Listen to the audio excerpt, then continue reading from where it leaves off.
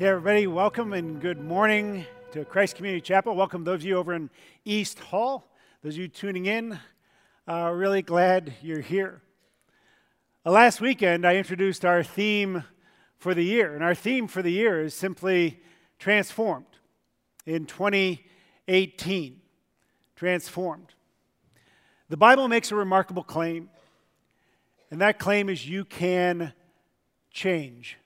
You can change. Actually, the Bible makes three remarkable claims. You can know God personally, you can change radically, and then God can use you to change the world. And those are in that order in Christianity. You mix up the order, you have something other than Christianity. So we're going to spend the next 3 weeks going through each one of those claims. This week, we're going to talk about how you can know God. Next week, how you can change. And then the third week, how God can use you to change the world. If you want to prepare for next week, I'll give you an assignment. If you're in our database, it means you're going to get an email, hopefully today, which will have a link to something we're calling Next Step Assessment. Your Next Steps Assessment will be 25 questions about your spiritual life that you answer, and then you will receive back kind of a personal plan of next steps based on where you feel like you are spiritually and what we have to offer here at the Hudson campus for you. We feel like it'll be a great possibility for you, plan for you to grow. You don't have to do it, but we wanted to give you a plan to try to get you from where you feel like you are to where you might want to be. Because no one drifts into good change. You're going to be a different person in December than you are now. But the only way for that to be a good change is if you have a plan. Like if you want to be in better physical condition in December than you are right now, you better have a plan. You're not going to drift there. If you drift, you're going to end up eating Cheetos and watching TV, right? So I think it's going to be a great thing. We put a lot of work into it. It's very cool. So look for that. You'll hear more about it at the end of the service. But first, we're going to look at you can know God personally. So if you have your Bibles, turn to Ephesians chapter 2. Ephesians chapter 2. I'm also going to put it up on the screen. I'm going to read the first 10 verses. This is what it says. And you were dead in the trespasses and sins in which you once walked, following the course of this world, following the prince of the power of the air, the spirit that is now at work in the sons of disobedience, among whom we all once lived in the passions of our flesh, carrying out the desires of the body and the mind, and were by nature children of wrath like the rest of mankind. But God, being rich in mercy, because of the great love with which He loved us, even when we were dead in our trespasses, made us alive together with Christ. By grace you have been saved, and raised us up with Him and seated us with Him in the heavenly places in Christ Jesus, so that in the coming ages He might show the immeasurable riches of His grace in kindness toward us in Christ Jesus. For by grace you've been saved through faith, and this not your own doing, it is the gift of God, not a result of works, so that no one may boast. For we are His workmanship, created in Christ Jesus for good works, which God prepared beforehand that we should walk in them. This is God's word, and it's true. Boy, I love those 10 verses. I love them because in those 10 verses, you have all three of the claims. You can know God, you can change, and then God can use you to change the world. One of the things I love about having a theme for the year is that it changes the way I see the Bible. Every year, I read the Bible from cover to cover, from Genesis to Revelation, and I don't do it just because I'm a pastor. I do it because I got in the habit of it a long, long time ago. I read the Bible from cover to cover probably for the first time when I was about 13 or 14. And I didn't do it because I was some kind of Bible prodigy. I was as interested in other things as any 13 or 14-year-old. But our church would give out this reading schedule. And it had little boxes by every day. And if you read the 4 chapters or so for that day, you checked off that box. And if you read the whole Bible, you would have 365 boxes checked. And I loved checking boxes. So I might have read the Bible for the wrong reason, but when you eat healthy food for the wrong reason, it still has some benefits. And I just tell you that because you can do it. You can read the Bible through in a year if you want to. But the 3 points that I want to make today about knowing God is, first, there's the problem of knowing God. Second, the solution to knowing God. And third, how you know God. Okay, the problem, the solution, and how you know you know. All right, first, the problem with knowing God. The first 3 verses, Paul says, "And you were dead in your trespasses and sins, in which you once walked, following the course of this world, following the prince of the power of the air, the spirit that is now at work in the sons of disobedience, among whom we all once lived in the passions of our flesh, carrying out the desires of the body." What he says is that our problem is that we were dead in our trespasses and sins. This is really important because Christianity doesn't teach that you are spiritually sick and you can do some stuff to get better. Christianity doesn't teach that you're spiritually sick and if you just are a bit of a better person, if you come to church more, if you pray a little bit more, if you read the Bible a little bit more, then you'll be healthy. The Bible teaches that you are dead spiritually. And what that means is that, like, if you're dead physically, that means you are unresponsive to physical stimuli. Somebody tries to stimulate you physically, they will have no response if you are dead physically. Same thing's true if you're dead spiritually. You are dead to any kind of spiritual stimuli, which is why John, when he begins his gospel, says this really curious thing. You know, John is talking about Jesus coming into the world. It's a powerful thing when Jesus comes in. He calls him kind of the light of the world. And this is the way he describes it. The true light, meaning Jesus, which gives light to everyone, was coming into the world. Jesus was in the world was made through him, yet the world did not know him. He came into his own, and his own people did not receive him. That says that Jesus comes into the world, and the people who should have known him didn't recognize him. That seems wild. Don't you think you'd recognize Jesus? If Jesus came into your school or into your place of work or into your neighborhood, don't you think people would all recognize?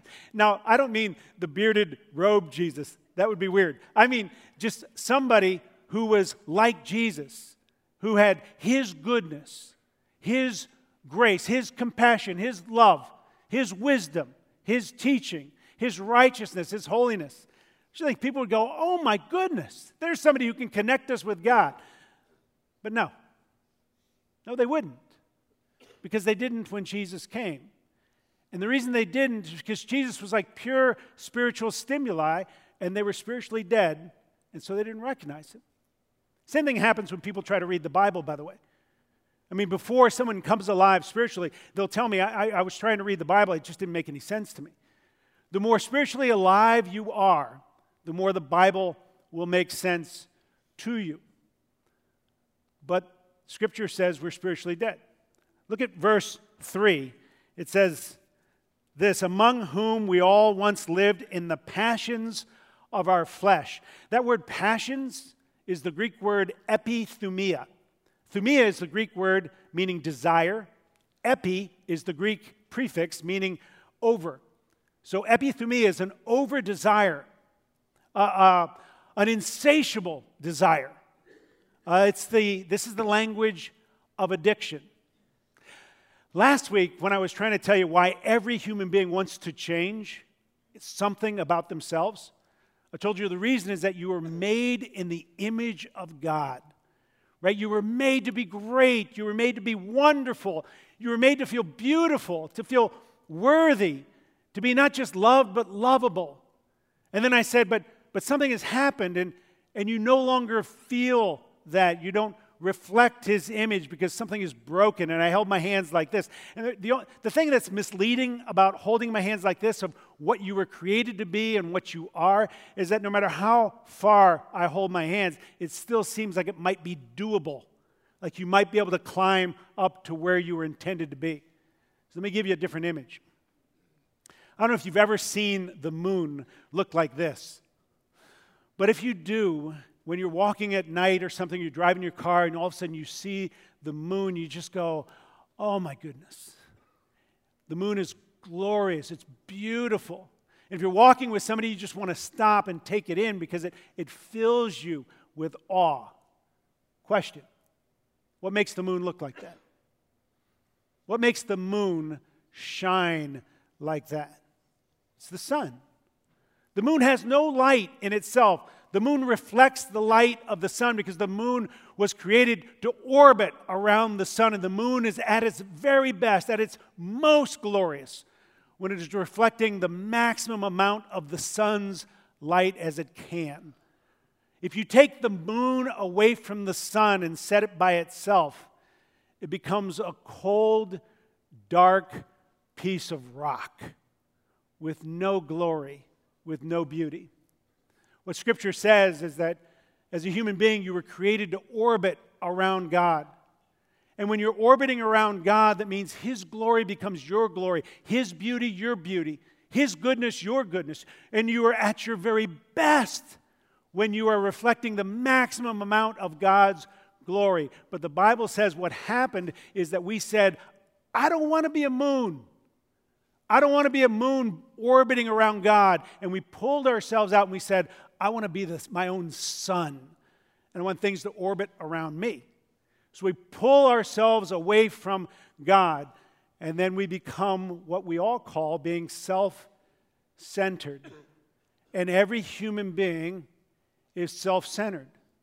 Right? And the problem is we have no light in ourselves. We have no glory of ourselves. So we are desperate. We are ravenous for glory, which is where epithemias come in.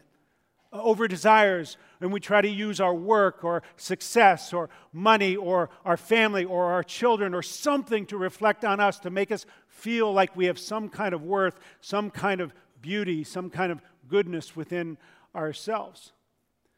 We end up being curved in on ourselves. I've been reading a book about Martin Luther because this is the 500th year anniversary of the Reformation.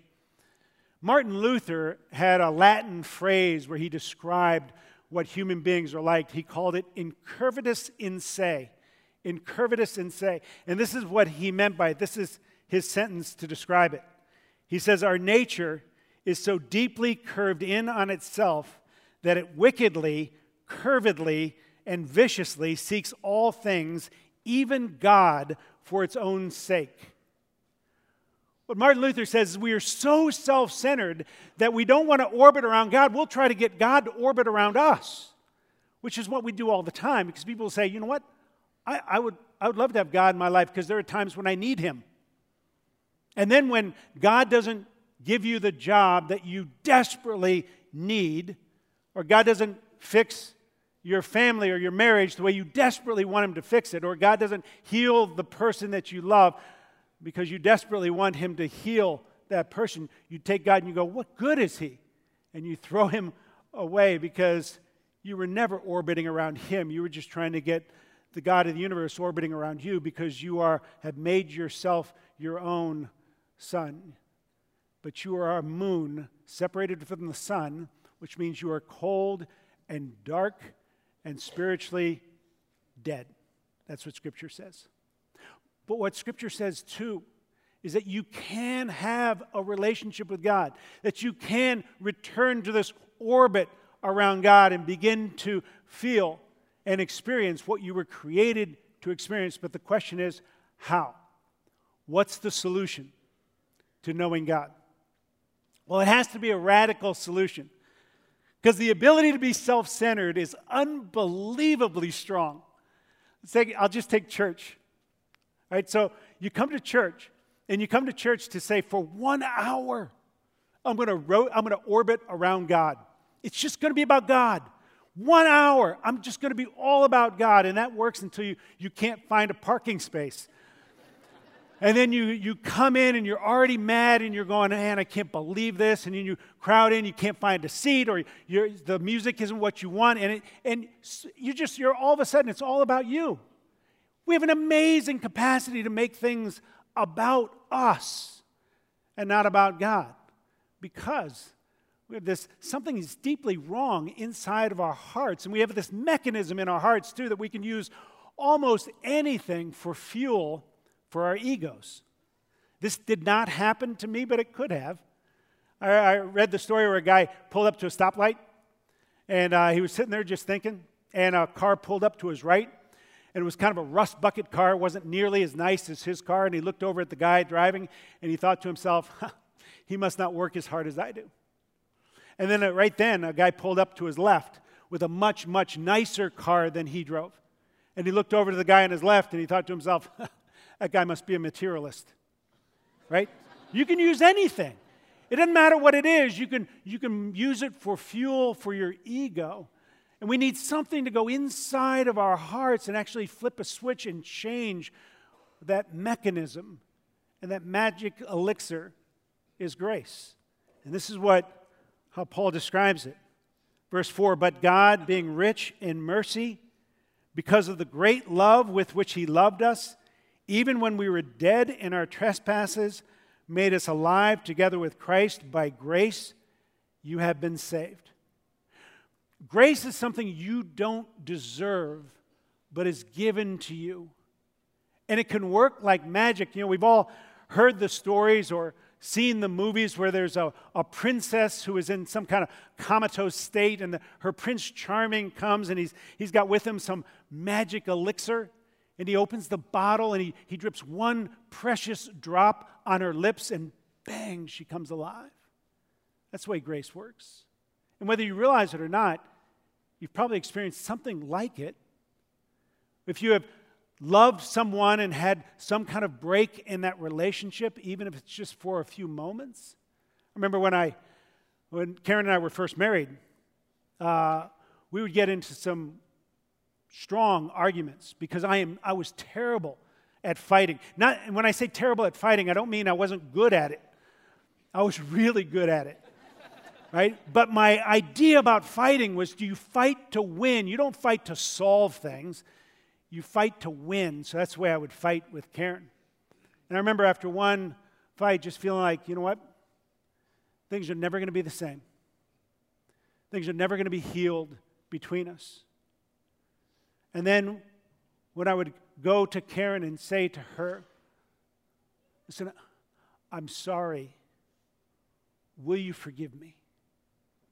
And then she would offer that forgiveness, right? There'd be like a drop of grace, and it was amazing how quickly, how amazing it would be where we would come together and it would be healed. I don't even know how it works. You don't know how grace works. You just know that it does. That when forgiveness is given, that there's something that happens that brings you together. And that's a single drop of grace. But Jesus offers this pure grace, and he doesn't give it by the dropper full. He gives it abundantly. He flows out grace. What Paul said, he is rich in mercy, and it cascades down on you. And grace is one of the only things that we cannot twist to orbit around us. We cannot make it into fuel for our egos. In fact, it does damage to our egos. Real grace.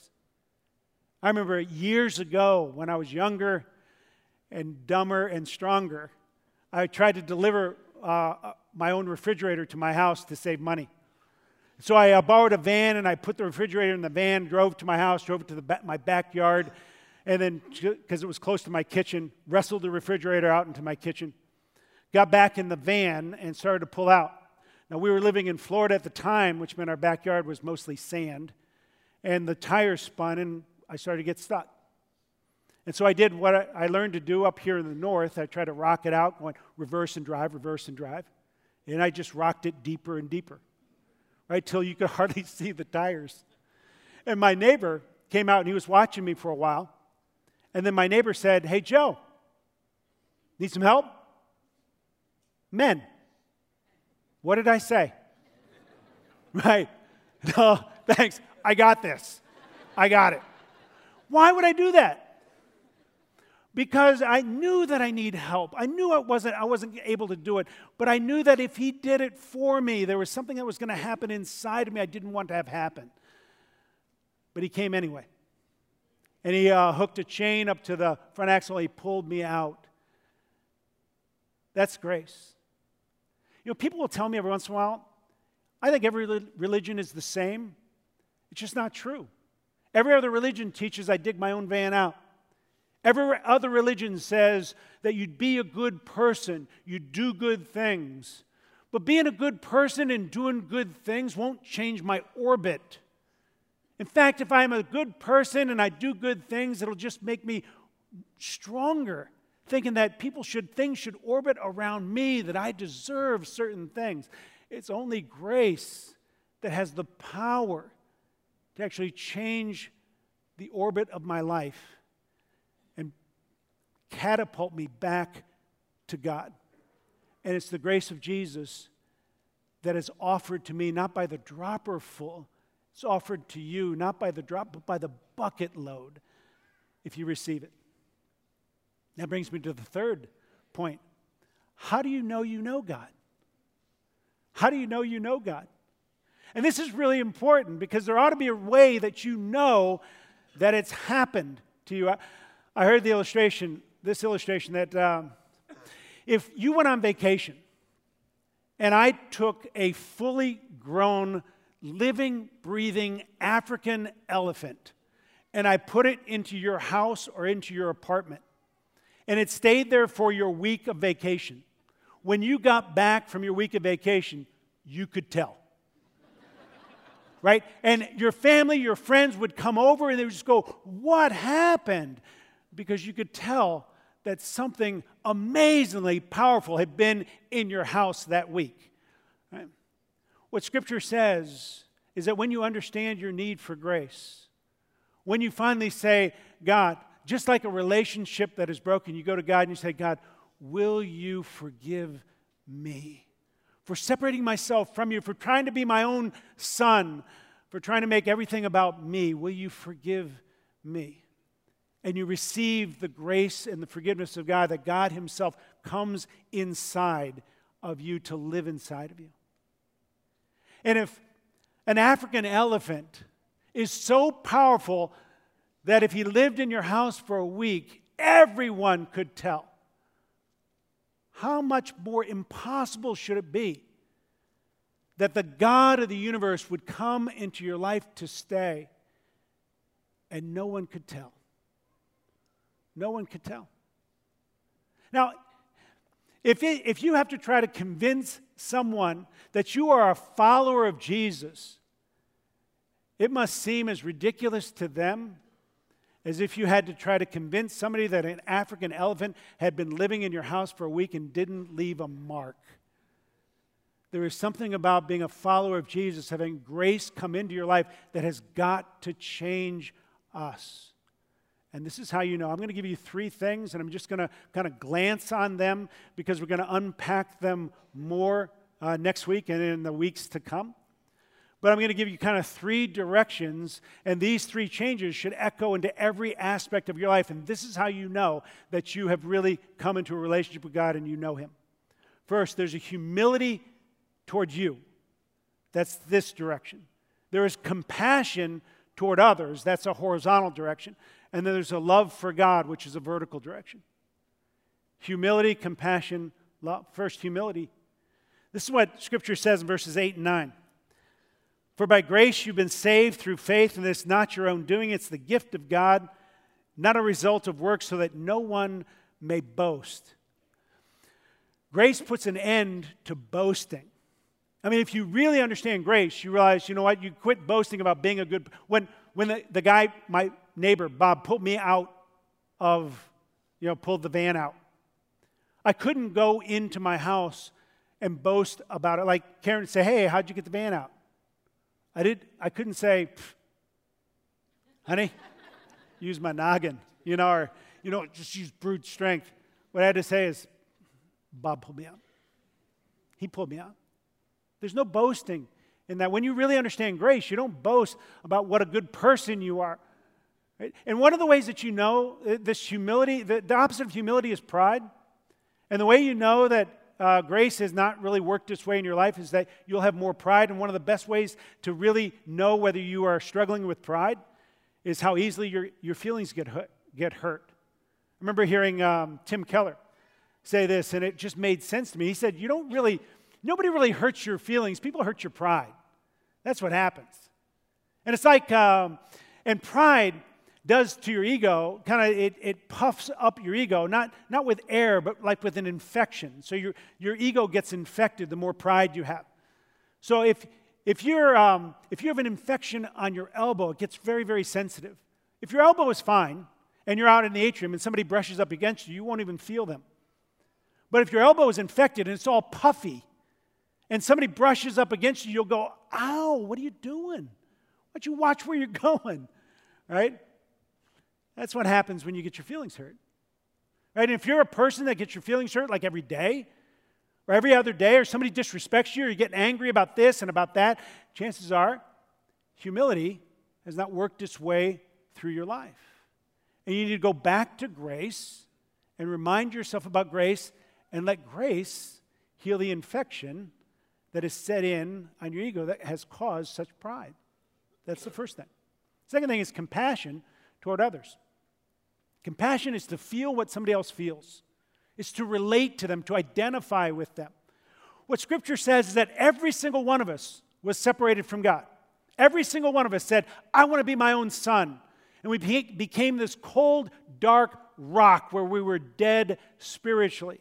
And God, by His grace, took us and put us back into orbit around Him, and now we can feel the warmth of His love, and we can reflect something of His glory, and we feel that, and we understand that. But that means that every single person that is still just a moon, just a cold, dead piece of rock that has lost its orbit with God, and is trying to fill themselves, they have this ravenous desire for glory, so they're trying to fill themselves up with all kinds of over-desires, whatever. When I see them, what do I see? I should see myself. I should identify and go, I know what that's like. I know what it's like to be a moon, to be separated from God. And it wasn't me that did it. It was God that brought me into an orbit with Him. One of the things that will happen is you'll quit being so judgmental about other people. And you'll start identifying with everyone because you are them. You were them. But God, who is rich in mercy, brought you to Himself. And then the final thing is love for God. Love for God. And what I mean by that is that you will, if you know God, then you will develop a spiritual sensitivity to spiritual stimuli that you didn't have before. Like you'll go out on a starry night, and instead of just looking for shooting stars, there's something inside of you that will worship, that you'll go, oh God, what beauty you have created, because Scripture says that the heavens declare the glory of God. And it does that all the time for everyone, but it's only people with a spiritual sensitivity to spiritual stimuli that see it, that understand it. That'll be you. You'll begin to read the Bible, not to check a box, but because you'll want to know Him. Because the more you love Him, the more you'll want to know Him. The more you know Him, the more you will love Him. The Bible makes three remarkable claims. You can know God personally. You can change radically, and then God can use you to change the world. The first question is, do you know Him? Are you sure that you know Him? Have you allowed that grace, just like a relationship with somebody that is broken, where you go to Him and say, will you forgive me? And have you felt the grace of God through Jesus pour out on you so that it changes your very orbit of your life, and you begin to circle around God instead of trying to get God and everything else to circle around you? This could be your year. In December, we want all of us to know God better and to love Him more deeply than we do right now. Because this year is transformed in 2018. All right, would you pray with me? God in heaven, we come to You and we thank You that You are a God that did not leave us when we left You, but You sent Your Son Jesus to die for us so that we could receive grace upon grace and be pulled back to Yourself. I pray that every single one of us We'll recognize our need for you. We'll ask for your forgiveness. We'll receive your grace. And we'll understand what it means to really know you, love you, and be loved by you. Thank you. Thanks for Jesus. We pray this in his blessed name. Amen.